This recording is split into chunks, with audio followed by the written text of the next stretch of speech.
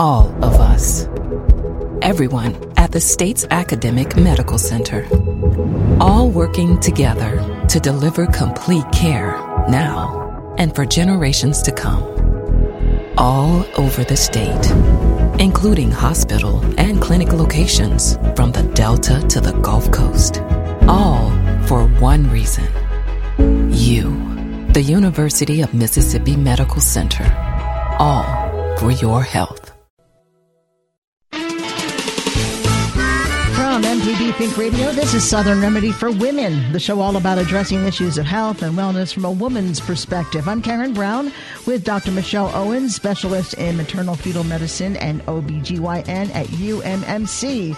Ovarian cancer is our topic today, and joining us is Lori Newcomb, who knows a little something about ovarian cancer. She has it and can offer her personal perspective. You're invited to ask questions, make comments, share your own stories with us by calling 1-877-MPB-RING, 1-877-672-7464, or send an email to women@mpbonline.org.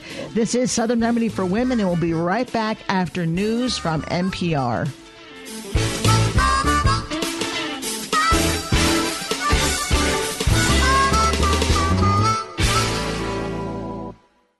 Live from NPR News in Washington, I'm Lakshmi Singh. The U.S. House has just approved a bipartisan bill to allow families of victims of the September 11th terror attacks to sue Saudi Arabia's government. The bill now heads to the White House, where President Obama is expected to veto it. Here's NPR's Susan Davis. Congress approved the legislation by voice vote despite opposition from President Obama and Saudi Arabia, a top U.S. ally in the Middle East. The bill gives victims' families the right to sue for damages in U.S. courts for any role the Saudi government may have played in the 2001 attacks. 15 of the 19 hijackers were Saudi nationals. However, the Saudi government has never been directly implicated. The administration has expressed concerns that it would expose Americans overseas to legal risks. They argue that if U.S. citizens can sue the Saudis, then other foreign countries could in turn sue the U.S. Lawmakers do not share those concerns. The bill sailed through the Senate in May. The vote comes just days before the 15th anniversary of the attacks. Susan Davis, NPR News, the Capitol. In a declaration of unity, members of Congress gathered today on the steps of the U.S. Capitol and sang God Bless America, just as Congress did 15 years ago after the 9/11 attacks. House Democratic leader Nancy Pelosi was among the Democrats to stand together with Republicans today to pay tribute to the nearly 3,000 people killed, the loved ones mourning them, and the first responders still struggling with health problems. As we salute all of those who died on 9/11, we must also salute those who have lost their lives in the years since. We must remember the ongoing struggles of the thousands of heroes who years later are stalked by devastating illnesses from their exposure to Ground Zero. North Korea is announcing a higher-level nuclear test explosion that it says will enable its forces to build lighter yet stronger nuclear weapons. This is Pyongyang's fifth atomic test and one drawing dire warnings from countries around the world. President Obama says the U.S. will not allow North Korea to become a nuclear state, and the North Asian neighbors are raising the alarm over regional security. A federal judge is expected to decide today whether work must stop on part of the Dakota Access Oil Pipeline. Protesters rallied against the project in several cities this week in support of an ongoing protest in North Dakota. From Prairie Public Broadcasting, Amy Sisk has the latest. The Standing Rock Sioux Tribe has asked for an injunction to stop construction on the pipeline slated to run from North Dakota to Illinois. It's suing the Army Corps of Engineers. The agency has jurisdiction over the pipeline's waterway crossings, including at the Missouri River next to the reservation. The North Dakota governor placed the National Guard on standby in anticipation of the judge's decision. The protest here grew violent last weekend as protesters clashed with security hired by the pipeline developer. The tribe has called for peace ahead of the ruling. For NPR News, I'm Amy Sisk in Bismarck. The Dow is down more than 200 points. This is NPR. NATO Secretary General says the alliance welcomes Turkey's military operation in northern Syria against ISIS. NPR's Peter Kenyon says it's the first visit by the NATO head since July, when President Recep Tayyip Erdogan survived a military coup. NATO's Jens Stoltenberg says Turkey has a right to defend itself, telling a Turkish broadcaster that a number of deadly terrorist attacks against Turkish citizens originated on the Syrian side of the border. Turkish officials say the ongoing operation to clear ISIS from the border area shows that Turkey's military remains strong despite the coup attempt. NPR's Peter Kenyon. Meanwhile, U.S. Secretary of State John Kerry's in Geneva attempting to convince Russia to play a bigger role in ending the Syrian conflict. The editor of Norway's largest newspaper is accusing Facebook founder Mark Zuckerberg of abusing his editorial power after Facebook deleted an iconic Vietnam War photo. NPR's Frank Langfitt reports from London. Facebook's role as a major platform for publishing news is attracting scrutiny and criticism. Espen Egil Hansen, the editor of Aftenposten, said Facebook deleted the famous photo of 9-year-old Kim Phuc as she ran naked down a road after napalm had burned her clothes off. The photo was part of an Aftenposten story on images that changed the history of warfare. In a front-page letter to Zuckerberg, Hansen said this: "I'm upset, disappointed, well, in fact, even afraid of what you're about to do to a mainstay of our democratic society." In response to a query by the Guardian newspaper, Facebook said it knows the photo is iconic, but said it was hard to distinguish between allowing a photo of a nude child in one instance and not another. Frank Langfitt, NPR News, London. I'm Lakshmi Singh, NPR News, Washington. Support for NPR comes from NPR stations. Other contributors include TIAA. Whether it's investing, advice, banking, or retirement, TIAA is dedicated to helping those who teach, heal, and serve others achieve a lifetime of financial well-being. Learn more at TIAA.org. Catch up on past episodes and hear any of the MPB programs you've missed on the MPB Public Radio app. Available on iTunes and Google Play. Listen live to MPB Think Radio and MPB Music Radio. Search MPB Public Radio. This is Mississippi Public Broadcasting. I'm Terry Gross. Listen to Fresh Air weekdays at 3 on MPB Think Radio.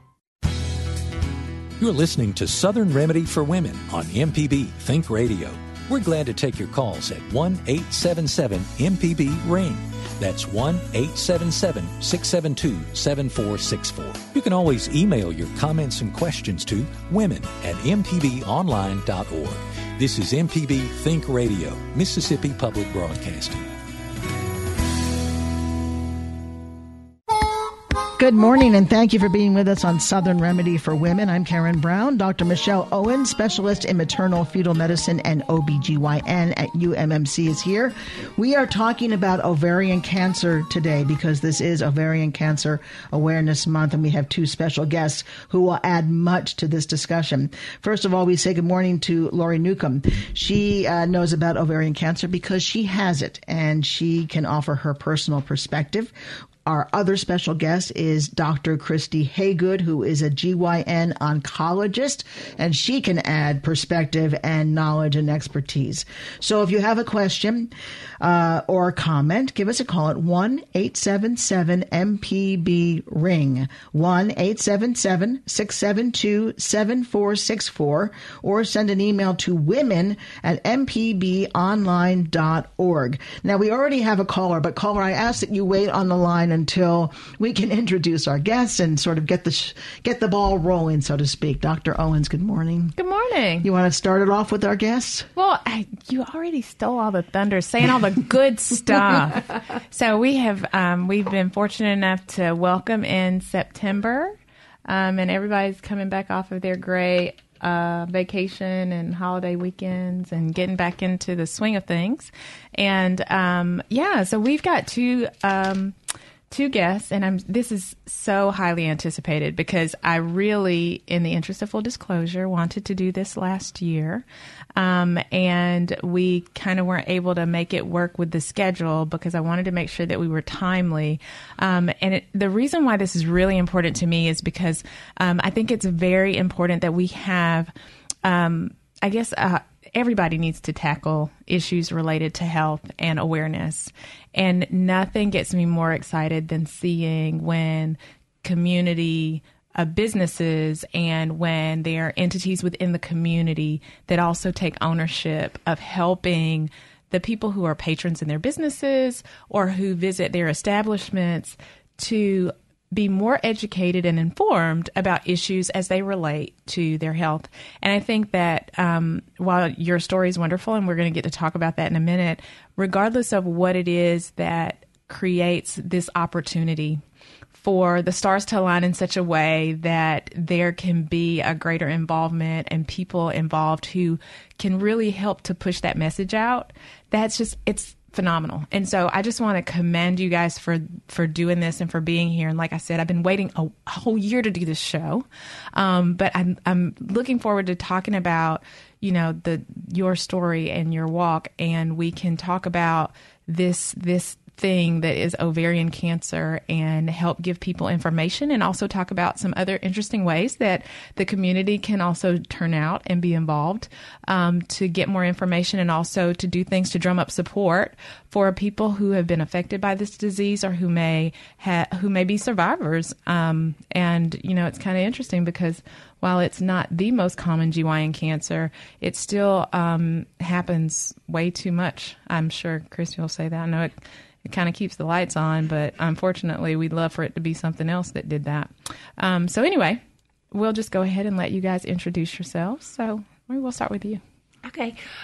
Well, good afternoon. I'm Lori Newcomb, and I'm thrilled to be here. I'm representing Nukes Cares, and we are a philanthropic arm of Nukes Eatery, where we're really trying to show women the symptoms and show women an even better way to take care of their bodies and communicate with their doctors about different symptoms that they may have that would relate to ovarian cancer. So before we get into the heady stuff, tell us about you. Oh, about me? Yeah. Okay. Well, I'm a mom of 3.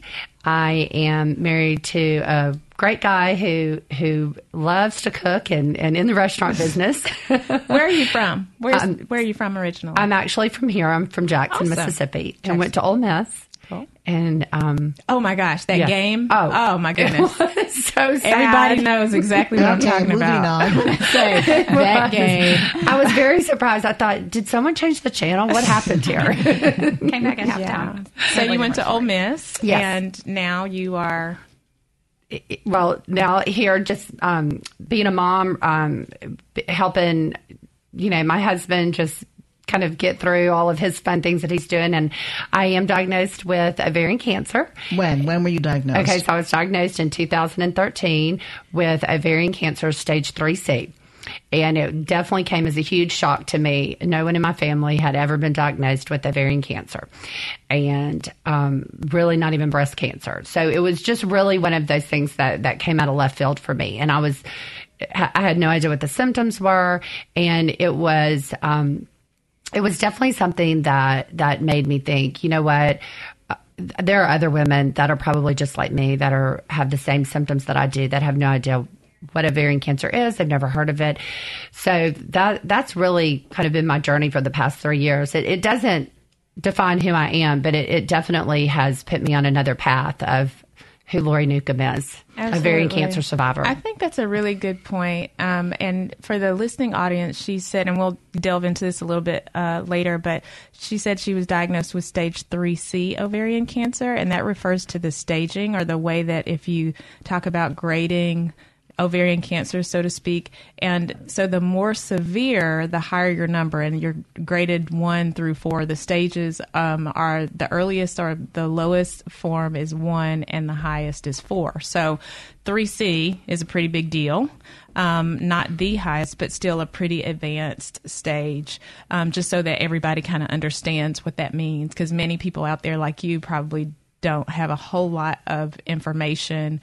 If they don't know someone or have not been diagnosed or know someone who's diagnosed, may not even know what that means. So thanks for that. Dr. Haygood, we don't want to give you short shrift. We do have phone callers, but I want to hear about you, where you're from, and how you got involved in this particular part of medicine. Yeah, thank you. Thank you for having me today. I'm very excited to be here. I'm originally from Crystal Springs, so just down south. I did college at Mississippi College, graduated there in 2004, and then did medical school here at the university, and was very blessed to meet Michelle while I was there. I knew her when she was a baby. As a first-year medical student. I have a great story about that we'll tell later. Then I left here in 2009 to do all my training down at the University of Alabama in Birmingham. Was there for 7 years where I finished my fellowship in June. And then I've just moved back to the area in July. I joined Paul Sego's practice at St. Dominic's doing GYN oncology. And I'm thrilled to be here. We have such a need in this state for GYN oncologists. There are only 4 now in the entire state. In the whole state? And so what exactly does your job entail as a GYN oncologist? Yeah, that's a great question because a lot of people don't understand the difference between an oncologist or a surgeon. And so as a GYN oncologist, we are trained initially as OBGYNs, and then we spend an additional 3 years to learn how to do both chemotherapy and surgery for cancers that only affect women. So those cancers of the uterus, tube, cervix, ovaries, vagina, and vulva. Girl part cancer doctors. Exactly. All right, we are going to go to the phone now. We thank Deb for waiting so patiently. Deb is calling in from Tupelo. Hi, go ahead. Hello, can you hear me? Yes. Yeah, we can hear you fine. What's your question?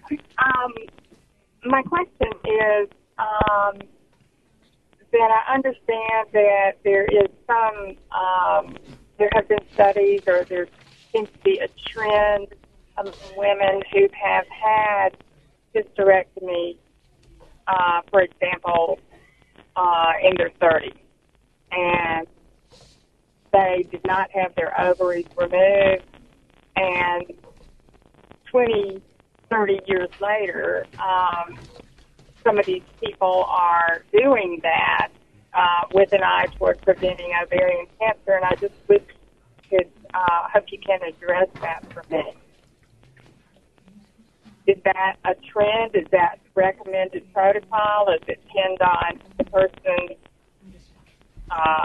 history, perhaps with cervical cancer or some other type of GYN cancer that would maybe hey, great question, Deb. That being a good preventative thing to do, electively, I guess.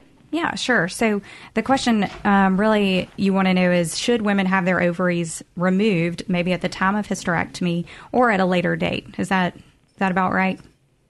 Well, at a later date if they weren't removed. Yeah, sure. So when they were younger. You're right. Get off the phone and listen to your answer. Thank you. You're welcome. Thanks, Deb. Yeah, we just talked about hysterectomy, and we were talking about whether or not people have their ovaries removed and how some people can have a hysterectomy and still have their ovaries retained, and how important it is, depending on the age of the patient, is one of the things that you take into consideration. So since you get to do this a lot, Dr. Haygood, you can fill Deb in a little bit more. Happy to. So you're right, Deb. There are a lot of different things that we factor in when we consider taking out a woman's ovaries. And probably one of the number one things is the patient's age. And so if they've had a hysterectomy for other indications that maybe an age less than 50, we would like to keep those ovaries in, because at that point they really do, in the absence of other factors that we'll talk about, they really can protect you from different things like cardiovascular disease and stroke. So leaving the ovaries in place and having all those natural hormones are actually a good thing, usually until over the age of 50. Now, if you're having a hysterectomy over the age of 50, we probably would usually recommend that you do have your ovaries out at that time, because they really, for the most part, don't have that much function, as most women in the U.S. go through menopause at age 52. So after the age of 50, there's little function that the ovaries do. So we would recommend that you have them removed. Now, in some settings where patients have a strong family history, or if you have what's called a genetic mutation, or something that would make you more at risk of having an ovarian cancer, in that case, we would usually recommend that you have your ovaries removed after you're done with childbearing. If you've had a hysterectomy and then are still having your ovaries, or are then diagnosed with a genetic mutation, we would typically recommend that you would have your ovaries out at that point. But as a general rule for patients who've had their ovaries left in at the time of hysterectomy, we would not recommend that you go back and take them out unless you have one of those other things that would predispose you to ovarian cancer. So the concept of, and I'm sure we'll have an opportunity to talk about this a little bit more too, but there are some genetic or chromosomes, genetic type issues that, which is just the information that is contained in our cells that make us who we are. It tells you whether your eyes are going to be blue, whether your eyes are going to be brown. It's that genetic information. So there are genetic changes in certain areas on the information that tells us who we are. inside our cells, and that can increase risks for women for GYN cancers, specifically breast and ovarian cancer. So when we talk about those genetic mutations or genetic problems that you may be diagnosed with or that we can sometimes test for, that's kind of what it's referring to. Just want to make sure everybody's all on the same page as we're going forward with the terminologies. We need to take our first break of the hour. Frank, hang on the phone. We're going to get to you when we come back. If you'd like to give us a call, it's 1-877-MPB-RING, 1-877-672-7464, or send an email to women@mpbonline.org. We'll be right back on Southern Remedy for Women on MPB Think Radio.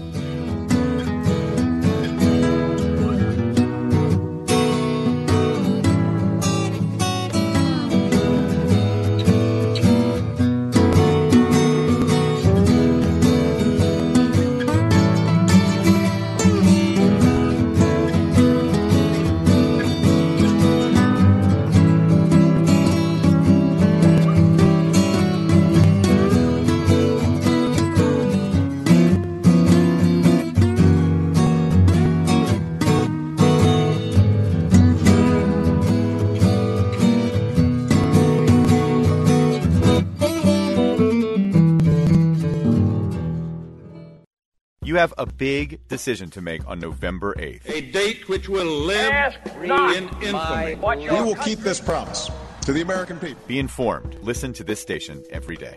Daily at 4 on MPB Think Radio.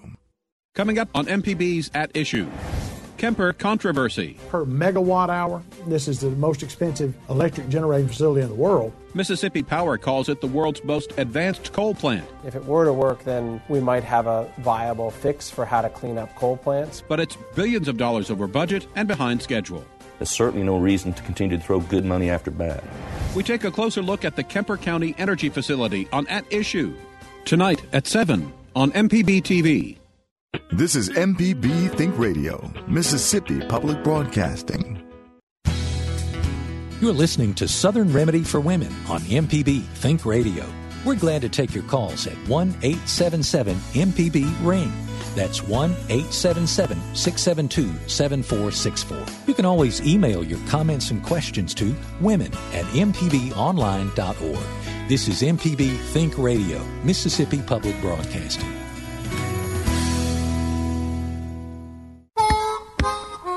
We're back. Thanks for listening to Southern Remedy for Women. I'm Karen Brown here with Dr. Michelle Owens and our guests today, Dr. Christy Haygood and Lori Newcomb. We are talking about ovarian cancer today. And first, before we get back to that topic, we're going to take a phone call from Frank calling in from Jackson. Hi, Frank. Good morning. Good morning. How's everybody doing today? We're doing great. How are you? Pretty good. And let me express my blessings, my prayers for anybody who is suffering from any kind of cancer. Here's my issue or question. I spend a lot of time at MD Anderson in Houston, and I read a lot of their journals.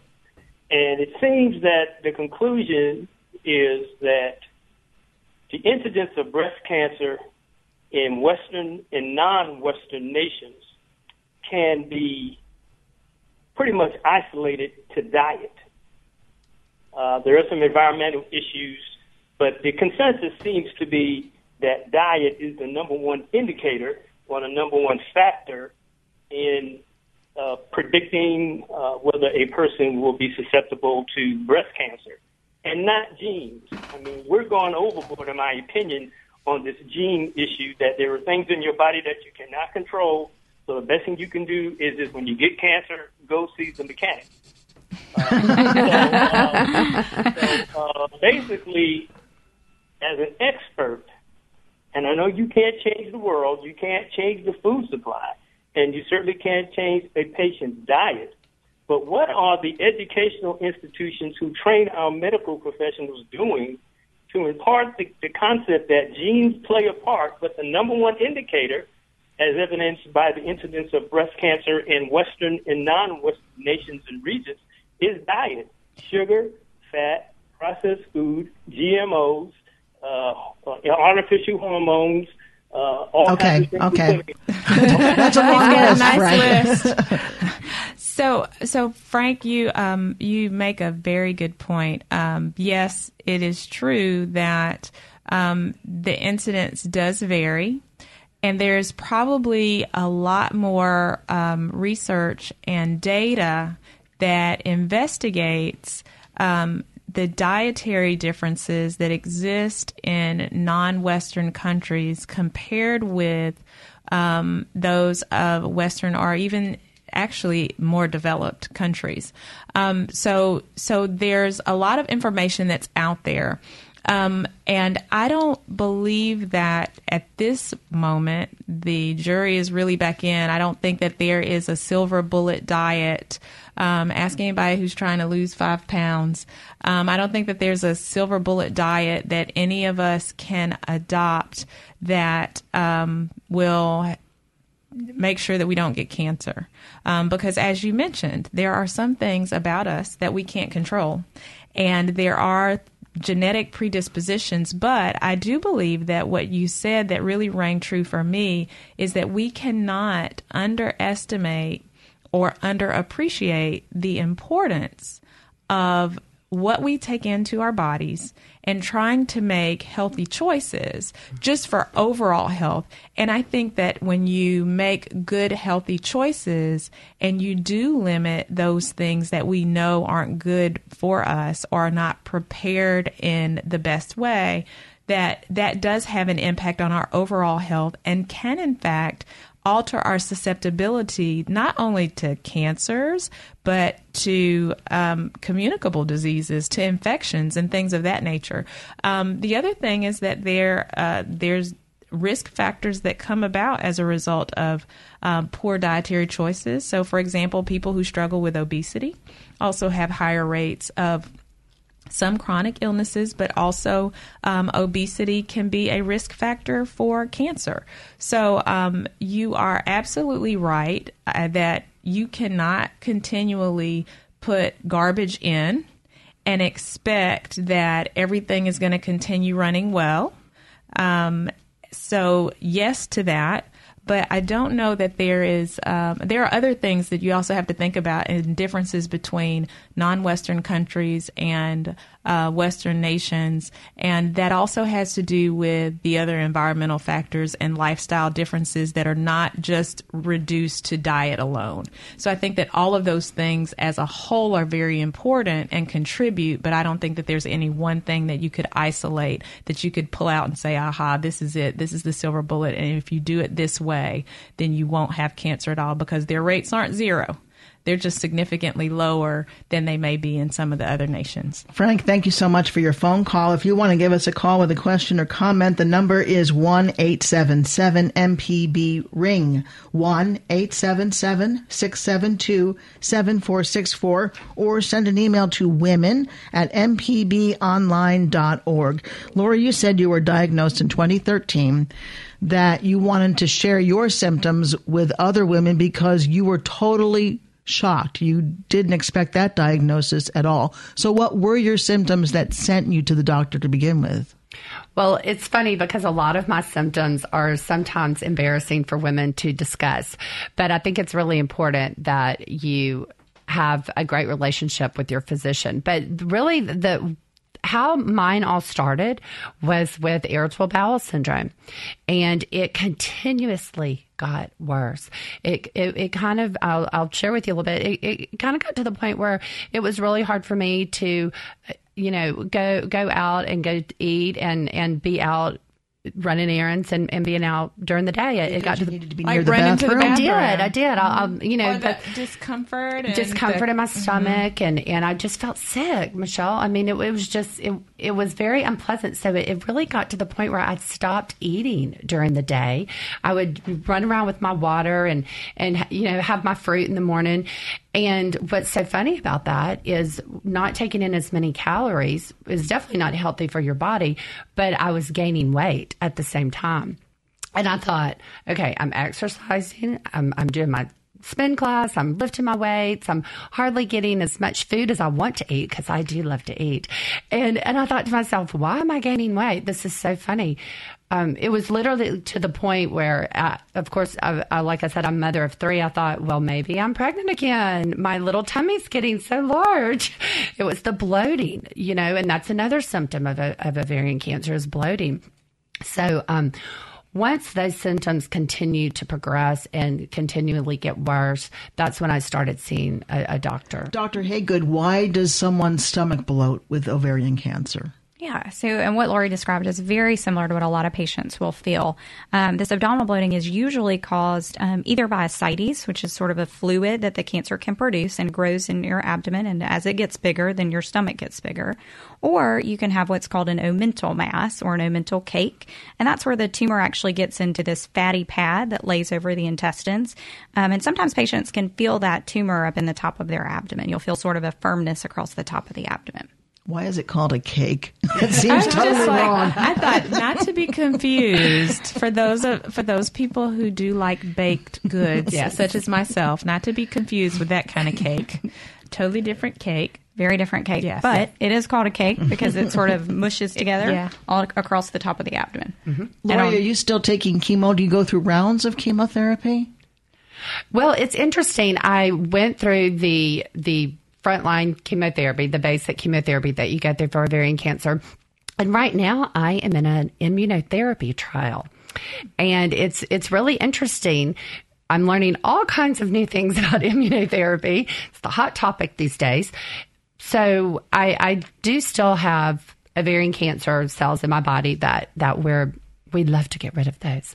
However, we are trying a new immunotherapy trial right now. And so the immunotherapy, as opposed to when we talk about chemo, that's the utilization of drugs that actually attack the cells that are cancerous. And the downside of chemo is that chemo is not smart, so it can't figure out which are the bad cells and which are the good cells. So you kill bad cells, but you also hurt some good cells too. And that's kind of why there's so many side effects of chemotherapy that affect patients, is because some of those good cells are under attack too. And this immunotherapy gives another opportunity to be a little bit more specific. And it works more through, I'm trying to think a good way to tell the listening audience. Probably more like if you think about how when we're exposed to a virus and our bodies can tell self from non-self. And so it's by using these little markers that may be on the cells of the tumor or the cells of the cancer that actually, if you can target those particular cells, then hopefully you have a lot less of those negative effects like you do when you're just blasting the whole body with chemotherapy. You can give it something that's a little bit more specific. Sort of a selected poison. Yeah, because she's here. Yes. She's got to look, everybody. I know you guys can't see it. Maybe so we're going to tweet out a picture so you can see. She's got a beautiful full head of hair. She looks fabulous. Thank you. Yeah, she's quite beautiful. She would not be the so person, sweet. if you had to pick her out on the street, she would not be the person that you would point to and say this person has cancer. Absolutely. Because there is nothing ill appearing about her at all. And I think that really illustrates a very good point, that you can look really good even on the outside and still have some things going on. But if you have this persistent change in what is your norm, that it's definitely, if it doesn't go away, don't just blow it off. Don't just say, well, I'm not doing anything. I'm just sitting around. My belly's just getting bigger. And actually go and have it checked out. I think early detection is the key, and these symptoms are hard to pin down early on. Yes. Now, we do need to take a break, but before we do, I want to ask you, Dr. Haygood, if you're one of only 4 gynecologists, oncologists in this state, how many patients do you have? How many women are you seeing alone who have ovarian cancer? Just 2. Okay. I have about 12 patients right now, just because my practice is new. But, Dr. Segoe has been there for 14 years, and he had 72 patients in clinic. Of those, probably about a third or a half have ovarian cancer. Do any of your other patients, are they on the how do you say that? Immunotherapy. Yeah, say it 10 times fast. Yes. Immunotherapy. I don't have any patients on the trial. Is there anybody else who's in the practice? Do you know? Not that I'm aware of. So you may be the real guinea pig in this, huh? And it's funny because I actually am the guinea pig in this. It's really interesting when you go through a trial. You learn a lot, and you definitely get pricked a lot with needles and lots of testing. About you too. Lots of blood tests. All right, we do need to take our break. If you want to give us a call, please do it. 1-877-MPB-RING. 1-877-672-7464. Or send us an email to women@mpbonline.org. We'll be right back.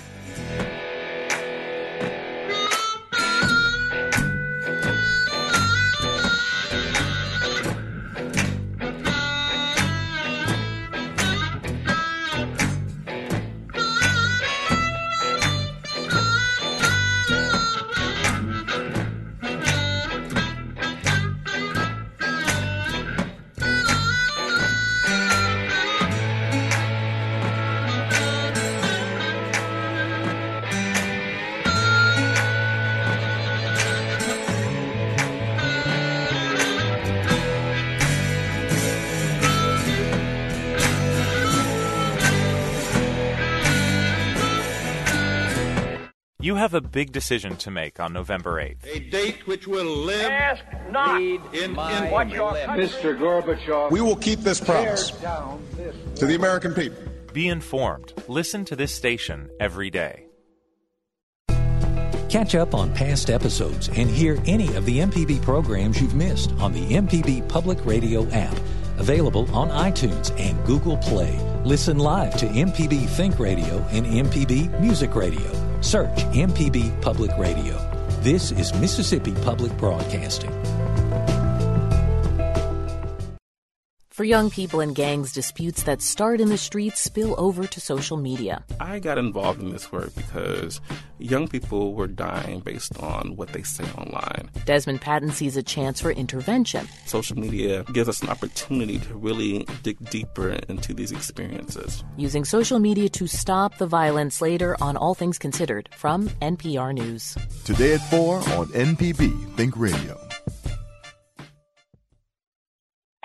This is MPB Think Radio, Mississippi Public Broadcasting. You're listening to Southern Remedy for Women on MPB Think Radio. We're glad to take your calls at 1-877-MPB-RING. That's 1-877-672-7464. You can always email your comments and questions to women@mpbonline.org. This is MPB Think Radio, Mississippi Public Broadcasting. And welcome back to Southern Remedy for Women. I'm Karen Brown here with Dr. Michelle Owens. We are talking about ovarian cancer today with Lori Newcomb, who has ovarian cancer and is open about it and very forthcoming, and I think very helpful to our listeners who have questions about it. And, of course, our expert is Dr. Christy Haygood. She is a GYN oncologist, one of only 4 in the entire state. That's really something. I'm going to say that over and over again because it just blows my mind. Dr. Owens, you wanted to ask her a question specifically. Yeah, I think it would be helpful if you could just explain a little bit. We were talking about treatment, or started to talk a little bit about the treatment that Lori was going through. And I wanted to ask you specifically. Some people might say, well, heck, if she's got cancer, she didn't mention surgery. So, I mean, are ovaries still in there?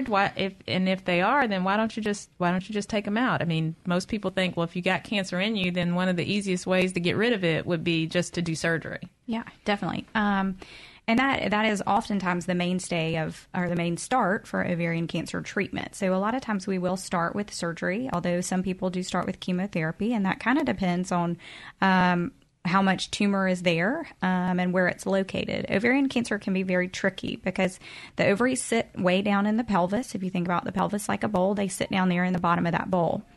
And they sort of get tossed around inside the abdomen. And unfortunately, when they have cancer on them, that means that the tumor cells go all around the abdomen too. And so when we can do surgery, there are so many things that we can take out, but there are a lot of things that we can't take out. So in order to to survive. So if you had tumors, say all on your small bowels or on your small intestines, we couldn't take all of that out. So a lot of times what we're able to do is take out the ovaries and the omentum, maybe some lymph nodes that could potentially have cancer cells in them, and then treat the rest with chemotherapy. What about radiation? So radiation is used for a lot of other cancers, and in our field for things like cervical cancer, endometrial cancer. But often where the cancer is located for ovarian cancer, like I said, it kind of gets shook up inside the abdomen. You can't radiate the entire abdomen without having pretty serious consequences. And so we don't use radiation. Also, it's not as radiosensitive as some of the other cancers are. So think about it. Your pelvis is a salad bowl. You got the parts of the salad. We're going with the Nukes theme here. We got parts of the salad that are sitting in the bowl. And then, say, for example, that cancer is salad dressing. And so then you've tossed the stuff with the dressing on it. And then you got to, how can you cut that out? You can't pick out the ones that have dressing because there's a little dressing everywhere, right? That's a good analogy. That really is. I totally get that. Best way to describe that. Yeah, and so that's kind of why it makes ovarian cancer a lot different, because it's not really what we call localized, or it doesn't behave well. It doesn't just stick in one small place, because most people are thinking of the ovaries as these little bitty small things that are sitting in your body, and compared to many of our other organs are relatively small. But this cancer causes a lot of problems. It really gives people the dickens. If your ovaries are in a salad, how big are they? Are they radishes? Are they? We usually say a walnut size. Oh. Yeah. So they're a little bit bigger when you're younger and you need them to function. And as you get older, they get smaller, even down to an acorn or so when you're postmenopausal. I was thinking like a cherry tomato. But definitely not cucumber. Okay. Yeah.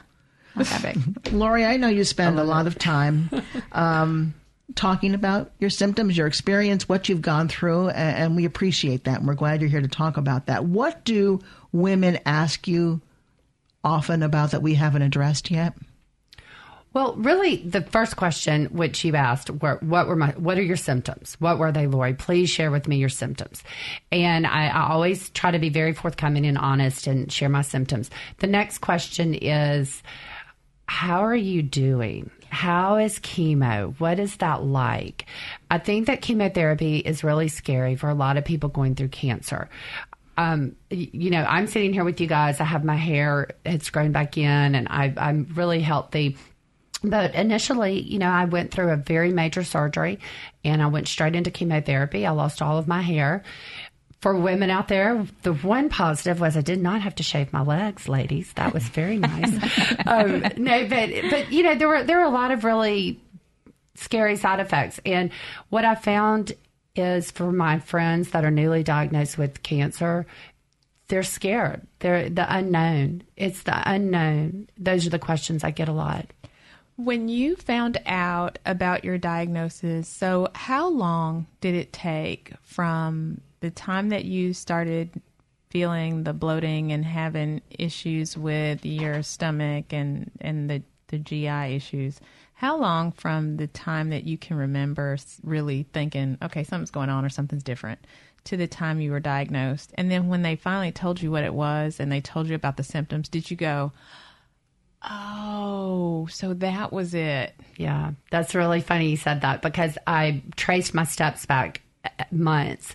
And what I saw was about 6 to 8 months, I saw a change, a slight change, but not enough to really throw red flags up in the air. But about 4 months prior to my actual diagnosis, which was in February of 2013, that's when I really traced it back. And I thought, this is when my body really started trying to tell me something was wrong. And 2 months prior to my diagnosis, I was extremely ill. But that 2 months hit right around Christmas, right around the holiday. And so I was full force into children and family and getting through all of that fun holiday. After holidays, I took a deep breath and I said, you know what, there really is something wrong. Thank goodness every year, which is so important, I think, for women, to have your yearly annual exam with your gynecologist. And my birthday's in February, and I always give myself that for my birthday. And so that's what I did. And that's how I was diagnosed, was I had gone to my gynecologist, my OBGYN. And he told me my appointment was on a Friday, and he told me on a Friday what he was afraid was wrong, and ran all the tests, the necessary blood work and scans, and then called me on Monday morning. And so that's kind of how it all played out. And speaking of symptoms, we're going to go to the phone because Sarah is calling in. You have a question or a comment about your sister? Yes, she's 48. She's 10 years younger than me, and she is in a lot of pain. She has a lot of bloating. She stays with my mom, and my mom's 89, and she takes care of her. She has no income coming on in whatsoever. I try to help her out, what I can with my job and everything. But I've talked to her several times about, let's go to the doctor, let's get you set up, and have a hysterectomy. She thinks it's the change of life. And my mom says that. But for her to be in such pain all the time, something is not right. And for the, like you said, around right below, and it's not like obesity or anything like that, because I'm probably 150 and she's probably 130. But her stomach is like really bloated, and she's always in pain. She has no income, no health insurance, and what can I do? And where can I take her to help her? Sarah, I can tell that this is something that is really emotional and difficult for you, and it sounds like you probably are a little bit more afraid than even your sister may be, or she may be more afraid than you and is a little reluctant to hear if it's something worse than what she thinks it is. But we want to help you. So, Dr. Hagood, what options are available? First of all, what I will tell you is just be persistent. Don't just constantly be the voice in her ear, the concerning, supportive voice that says, if you're in, because menopause shouldn't hurt. So the change of life shouldn't hurt. And for her to know that it hurts you to see her in pain. And the other thing is that caregivers a lot of times will put themselves aside for the people that they're caring for. And it may be more important to her, or she may feel a little guilty for being concerned about her own health while she has to care for your mom. She may feel like the whole world will fall apart if she takes that hour or two to go see a doctor and figure it out. She may be worried about the financial limitations. There are all kinds of things. I think just support her, acknowledge that those concerns are valid, but that it's much more important for her to be healthy so that she can be the best her for everybody else around her.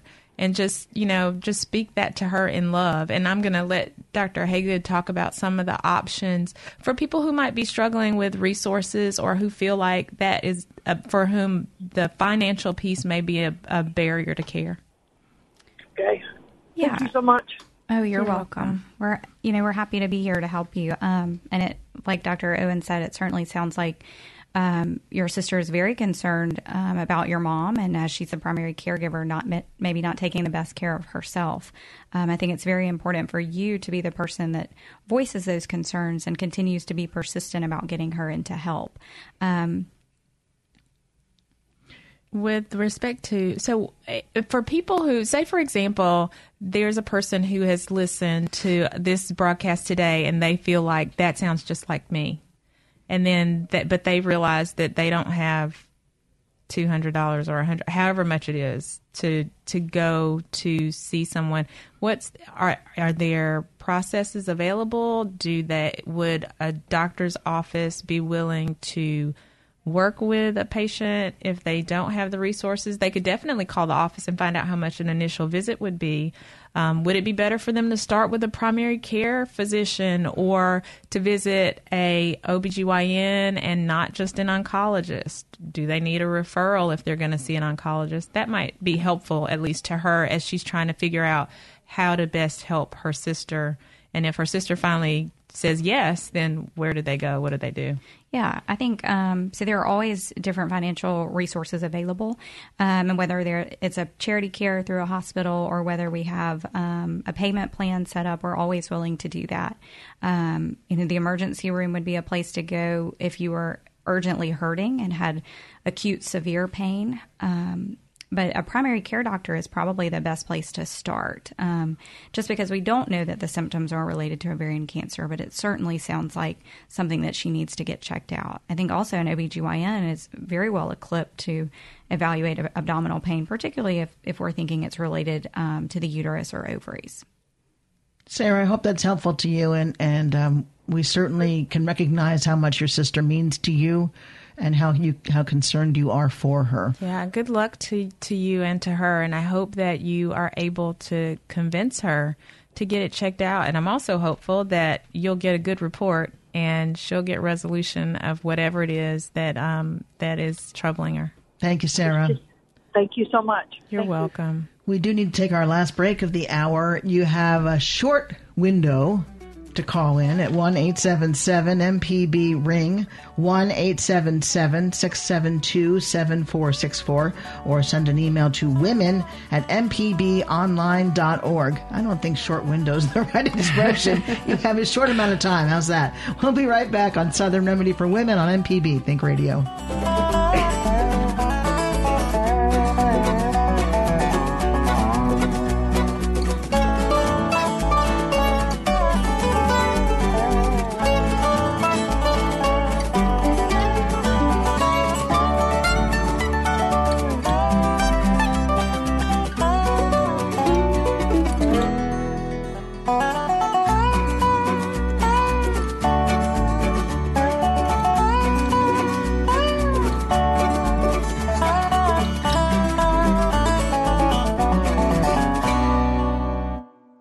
Americans have a big decision to make on November 8th. A date which will live Ask not in infamy. Mr. Gorbachev, we will keep this promise to the American people. Be informed. Listen to this station every day. It's high school football time, and that means it's time for Friday night under the lights. Hello, everyone. I'm Russ Robinson. Join me, Jay White, Jake Wimberly, George Broadstreet, and the whole gang as we bring you all the scores and the stories that make up high school football across the state of Mississippi. So join us tonight at 10 o'clock right here on MPB Think Radio.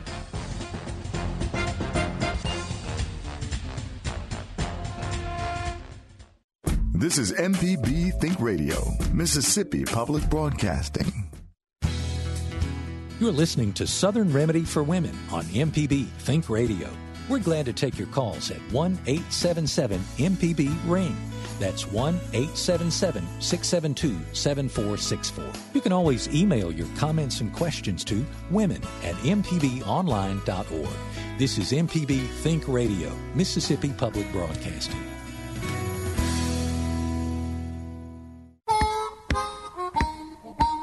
We're back on Southern Remedy for Women. I'm Karen Brown. We're talking about ovarian cancer today, and we have a lot to get through in our remaining minutes. First, an email. I had a hysterectomy in 1981 at age 33. I don't know if I had my ovaries removed, although I was told I had a total hysterectomy. How do I find out if I still have my ovaries? Well, I guess the easiest way to know is if you were 33 when you underwent your surgery. If you went into menopause and started experiencing the menopausal symptoms, the hot flashes and difficulty sleeping and like some of the emotional lability and also the vaginal dryness, then those symptoms come on pretty rapidly. Because it's a surgical menopause. So you remove the source of your hormones that actually keep you from feeling all those things. So if that happened immediately following your surgery, then I would suggest that they took your ovaries out. Another way that you can find out is you can sometimes just request the copy of the report, because whenever physicians do surgery, they dictate a report that outlines exactly what was done. So by accessing the records from that procedure, you can also find out whether or not this was 35 years ago. There. Who knows if they're still on? They're probably on microfilm somewhere. Somebody's going to have to do some digging in order to find them, but they can still find them. You know, I mean, remember going to the library and cranking up that thing? Absolutely. Yeah. All right. We have one last phone call before we share some other information. Lisa Lee's calling in from Stone County. Go ahead, Lisa Lee. Yes, I just wanted to say for the caller that called in before about resourcing the money for getting a Pap smear. If you go to the local health departments, they will give you a Pap smear completely for free. Awesome, Lisa. Thank you so much for sharing that. And so we had talked about that during the break, too, that the health department offers some options for free screening. Keep in mind, though, that if you're talking about screening for ovarian cancer, the Pap smear is actually screening for cervical cancer. And so today, which is still important. No, and it's good because I'm sure that there are people who are out there listening who also need that, too. There's the OBGYN plug. But there are people out there who need that too and who might also need a Pap smear and haven't been screened for cervical cancer. However, you can have a normal Pap smear and you can still have ovarian cancer. So do not believe that the Pap smear, because your Pap smear is normal, that in any way alters your risk for or the likelihood that your symptoms could be due to ovarian cancer, because they are two different things. That. Well, that's I didn't know okay. that. That's good to know. Well, you called and shared some very valuable information, and we're glad that you were able to learn something. A little too. information for all of us. Thank you, Lisa Lee. Our producer in there, our guest gynecologist, said, if you want to find some ovaries, can't you just do an X-ray? Will an X-ray show ovaries? No, an X-ray usually does not show your ovaries. The imaging that we would use would usually be either a CAT scan or a transvaginal ultrasound to look for ovaries. And just one quick comment on that about the health department may also be a good place to start for those patients who don't have care, who don't have other access to care, as well as your Pap smear. If you're explaining your symptoms, that should trigger to a nurse practitioner or other health provider to get you in somewhere who can help you. Yeah. Lori, I wanted to give you a minute to talk about your event coming up. For ovarian cancer. Absolutely. We have a fun spin event coming up at the end of this month because of Ovarian Cancer Awareness Month is September. And it is on Thursday, September the 29th. It's at the club at the Township. And Nukes Cares is partnering with St. Dominic's, and we're having an that's in Ridgeland, right? Pardon me? Is that in Ridgeland? It is in Ridgeland. Yes, yes, right by the Township, the Renaissance shopping area, right in that area. And it's called a Ovarian Cycle. It's a little play on words, but it's a stationary spin cycle event, and it's from 9 to 2. Ovarian cancer survivors actually ride free, and we'll have all kinds of great information, education, and literature that day. It's a $50 registration with lunch is provided from Nuke's Eatery, breakfast, T-shirt, lots of fun goodie bags. Yeah, so for people who are really interested in cancer awareness, you got a lot of opportunities to do things that are healthy, because spin is awesome. I love that. And when you mentioned you were spinning regularly, I thought that was really great that you're doing this. And UMC also has their annual run for the Ribbons 5K that is happening September 10th. That would be tomorrow. So for those of you, online registration is closed. Start running now. Yeah, online registration is closed, but you will at least have an opportunity to participate. And this is for raising awareness for all GYN cancers. So that's like everything that Dr. Haygood takes care of, and not just ovarian, but ovarian, of course, is included there as well. All right, we only have like 35 seconds, Dr. Haygood. Can you sum it all up? What should women be most can't think of the word. You now have 10 seconds. Yeah, because I can't think of the word. If you're having symptoms like Lori described, such as abdominal pain, things that are consistent and persistent, we want you to see a physician. And whether that's through your health department or through your primary care provider, whether you're internal medicine, your OBGYN, please go in to be seen and explain your symptoms, even if they're embarrassing. So abdominal pain, nausea, vomiting, fullness, not being able to eat, and my tummy's getting bigger. Please tell your doctor about that. Yeah, and for Sarah, if you have a stubborn family member, just keep chipping away, because it's really important that they have somebody who's encouraging them to make good choices for their own health. Dr. Christy Haygood, thank you for coming in. Lori Newcomb, thank you so much for coming in. Dr. Owens, always good to see you. Thanks for having us. Southern Remedy for Women is a production of Mississippi Public Broadcasting Think Radio. It's funded in part by a grant from the University of Mississippi Medical Center and by the generous support from the members of the Foundation for Public Broadcasting in Mississippi. Today's show was engineered by Jay White. Our call screener just walked in the door. It's his first day as an intern. His name is Don Barr. I'm sure you'll hear that name again.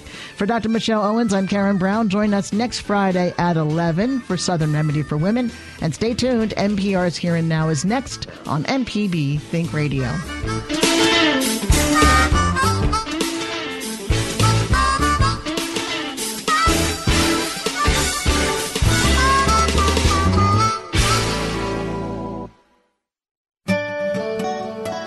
This forecast is underwritten by Blue Cross and Blue Shield of Mississippi. Information on how to make good health a family affair.